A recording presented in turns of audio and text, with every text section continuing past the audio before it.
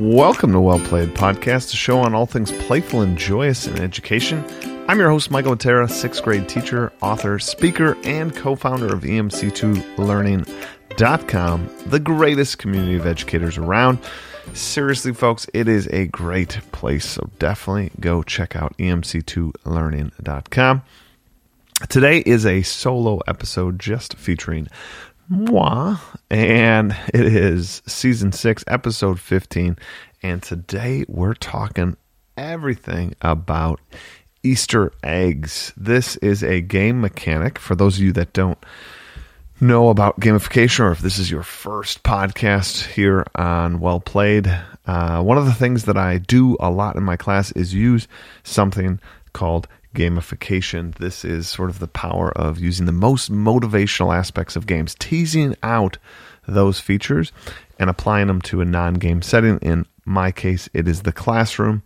And I wrote a book on that called Explore Like a Pirate, how game-inspired course design can elevate, enrich, and engage your learners. Definitely check that out. If this topic, that would be one slice, one mechanic discussed in that book. And then John Meehan and I wrote the book Fully Engaged. It also talks about all sorts of concepts about gamification, playful learning, and sort of the research behind it, the why it works. So good. Pick up either or both of those books. All right, Easter eggs. This mechanic, this piece of a game is found in video games, and what it is these little things that you can find sort of throughout the video game that aren't required for the win. They're really embedded there for the explorer player type. That's another thing I read about in the book, that there are these different player types, and the explorer likes to just live in that world. They're actually playing to explore. They're playing just to sort of touch and feel everything in the game. It's not necessarily the win condition that's their number one driver. It's about knowing about various things. It's about being very adept at the game. And Easter eggs is a great way to do that. So game designers have hid these things around. And like I said, a lot of them you don't need, actually all of them, you don't need for the win. It's just like more coins in the game. It might be some super rare like item or power up that might help you along your way, but you could still win the game without it. And this is intriguing, and it has turned out to be one of my favorite things to sort of tease out of games and apply to my classroom. So how this looks in a gamified classroom and not in a video game, you can you want to hide things, right? That's the whole reason it's titled Easter eggs. It's about hiding things in different places and seeing who finds them. And it's okay if not everybody finds it. This is the other thing. Teachers, we have to get over this idea of building everything for everyone. We're building things for our students to live into, but they don't have to touch every piece of our course. And obviously we have to do the required pieces for everybody, but this aspect of your classroom will be designed for the few that find it. And it will be exciting and exhilarating for those few that find it. So one example of what you could do in the digital space is hide some links around. So on my gamified world history website, like the actual standard one for the course, there is just, I just use a Google Sites, and it just sort of posts, what we're doing for the day. It's my lesson plan. It's, it's my class policies, these kind of buttons are around.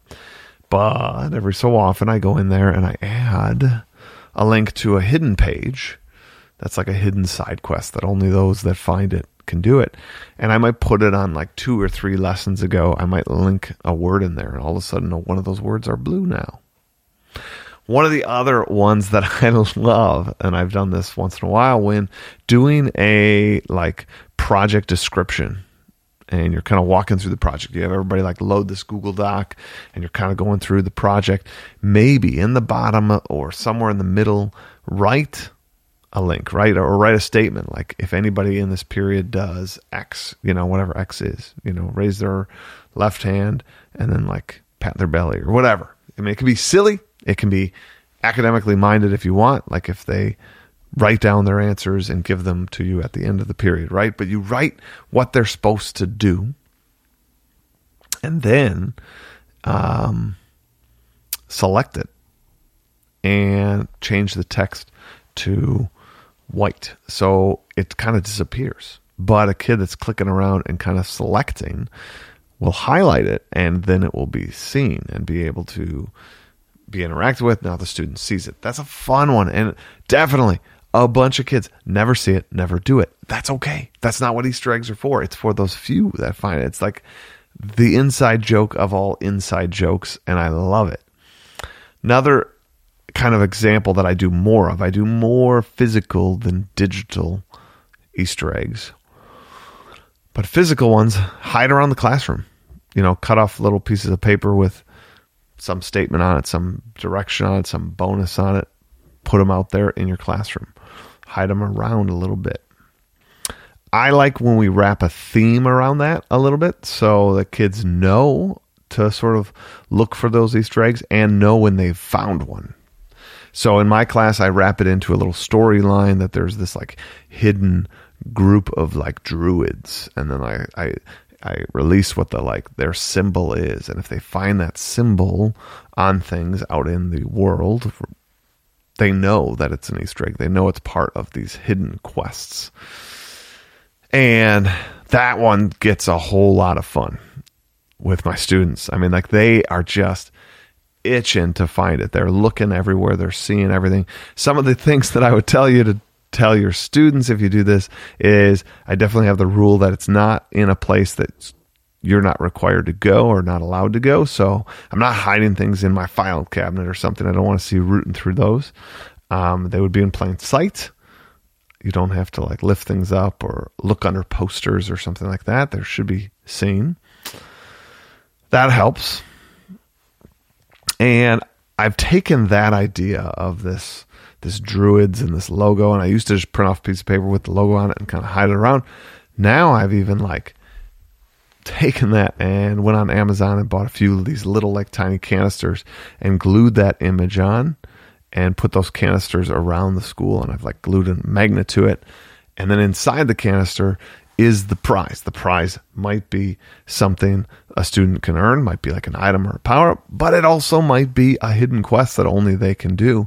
Super fun. Hide those around with the magnets. I click them underneath, like radiators and whatnot, bottom of staircases, and you name it. Things that I think are okay for them to find and see.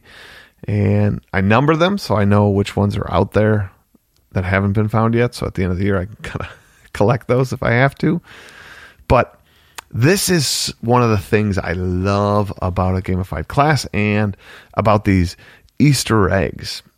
It turns and transforms the entire school into this immersive game experience.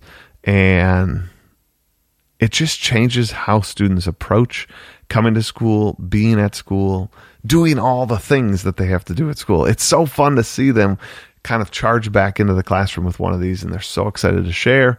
They're so excited to have found it. They're proud of this moment. And I love it. Some of the things that you could use in your Easter eggs, right? Some of the things that you could have them find. Again, easy peasy would be an item or power-up if you have those in your gamified class. But if you don't have those, or if you want to do something a little different, I started using quests in there. So there are these like hidden quests that only they can do. They're typically like easy because I kind of want them to like do it and then turn it in kind of in a quick response. So you kind of get that hit of dopamine and they're kind of excited to try another one, right? I don't make those cumbersome. The ones on my website can be big Project X-esque type things they do that are side quests. These are much simpler, but that's kind of fun. Part of the fun of finding them and then achieving them and doing them.